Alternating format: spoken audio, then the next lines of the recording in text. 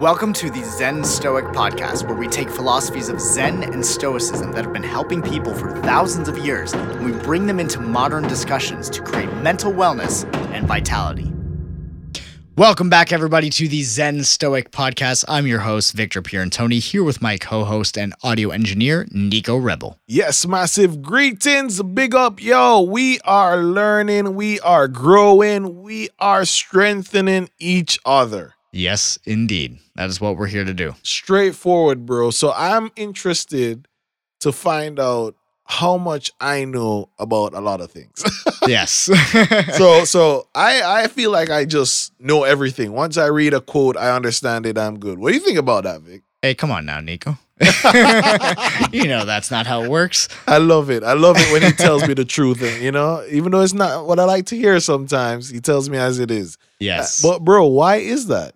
So a lot of the time, at least what I've found, is that when people read a quote or they read a book or they go to a course and they hear something for the first time, there's this tendency to, in essence, just think to ourselves, okay, I know this thing. I understand it. But there are different levels of mastering something. You can master something on a cognitive level, which basically means that you can talk about it. You can master something on an emotional level, which means that now you're associating consequences to either following it or not following it. Okay.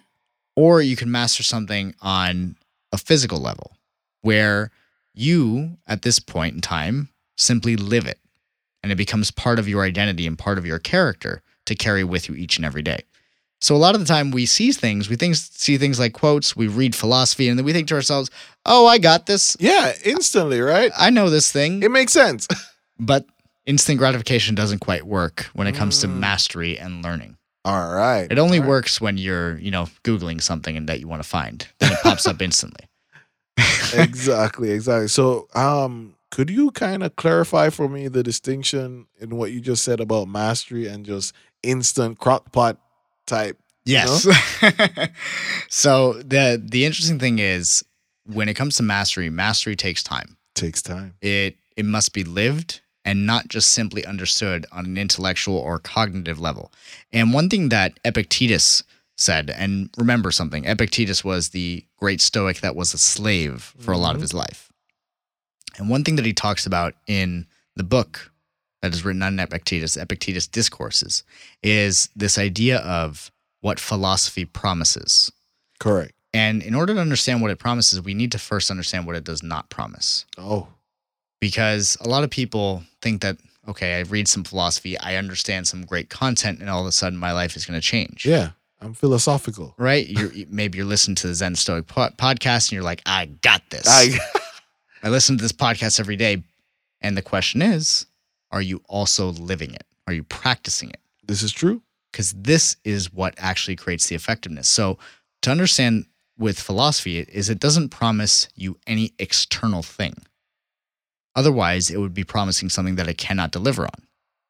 Because Correct. Philosophy is something that we do in the mind and that we live out in our actions.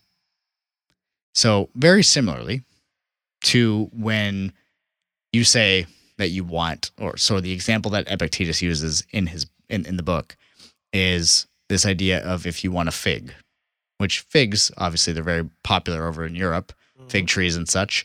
And, he talks about if you want a fig tree, it's not perfected suddenly as soon as you ask, right? It needs to be planted, then it needs water, then it needs to flower, and then sprout the fruit and ripen to the point where it can be eaten. So it takes time. And so just because you hear something doesn't mean you immediately absorb it. It's about that idea of repetition, of practice. That's why we talk about this idea from Zen, which that Zen is not just a philosophy that you can pick up. It is about a direct experience. Exactly. About the practice.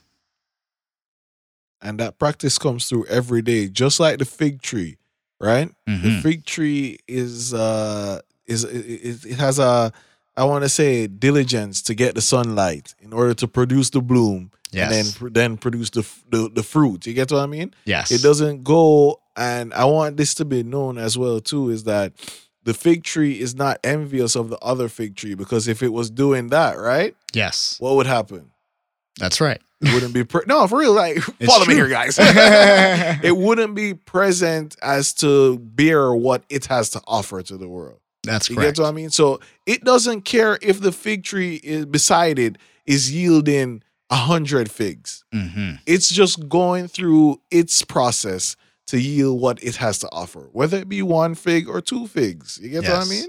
But it's not in a rush. It's not trying to miracle grow it. It's taking the time to bear the fruit. That's right. We're not doing no GMO fig trees. Exactly. So I feel like that's also something very important to remember. Like when Vic talks about seeing a quote on Instagram and feeling like you instantly know it. You get what I mean? It takes time sometimes for you guys to live the philosophy, understand the philosophy, and do it every day. Yes. And it's interesting because in traditional Zen practice, right, there is a school of Zen called Rinzai Zen, and they use a lot of koans.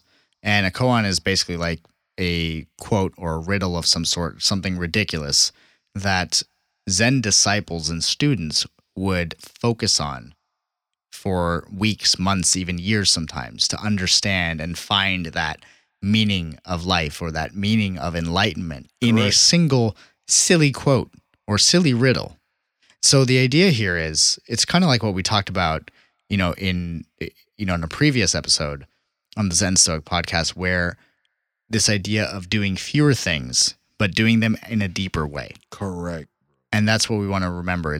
We are, especially with Zen Stoic mastery, we go for mastery. It's about practice and living the philosophy, not just expecting it. So if you want to know what philosophy promises you, it promises you the ability to actually have a sense of self-ownership, to actually choose what you're going to focus on, whether you focus on what you can control or what you cannot.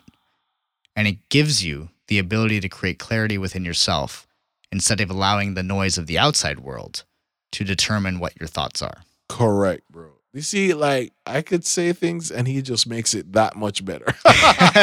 Yo, massive, feel free, subscribe, live it. Don't just listen to it. Don't just listen to it. And as Victor and I always talk about, you're automatically an expert. Live it. That's trial and error. That's how you get to where you want to be. Yes. Not anybody else, but where you want to be. Subscribe it, share it, If this changed your life, if this conversation connected with you, please tell someone. Tell someone. Wait, before you go to the next podcast, listen. If you want the daily updates, Zen Stoic Mastery page on Facebook. Go like that. And if you want to link up on the Instagram, it's Zen Stoic _V.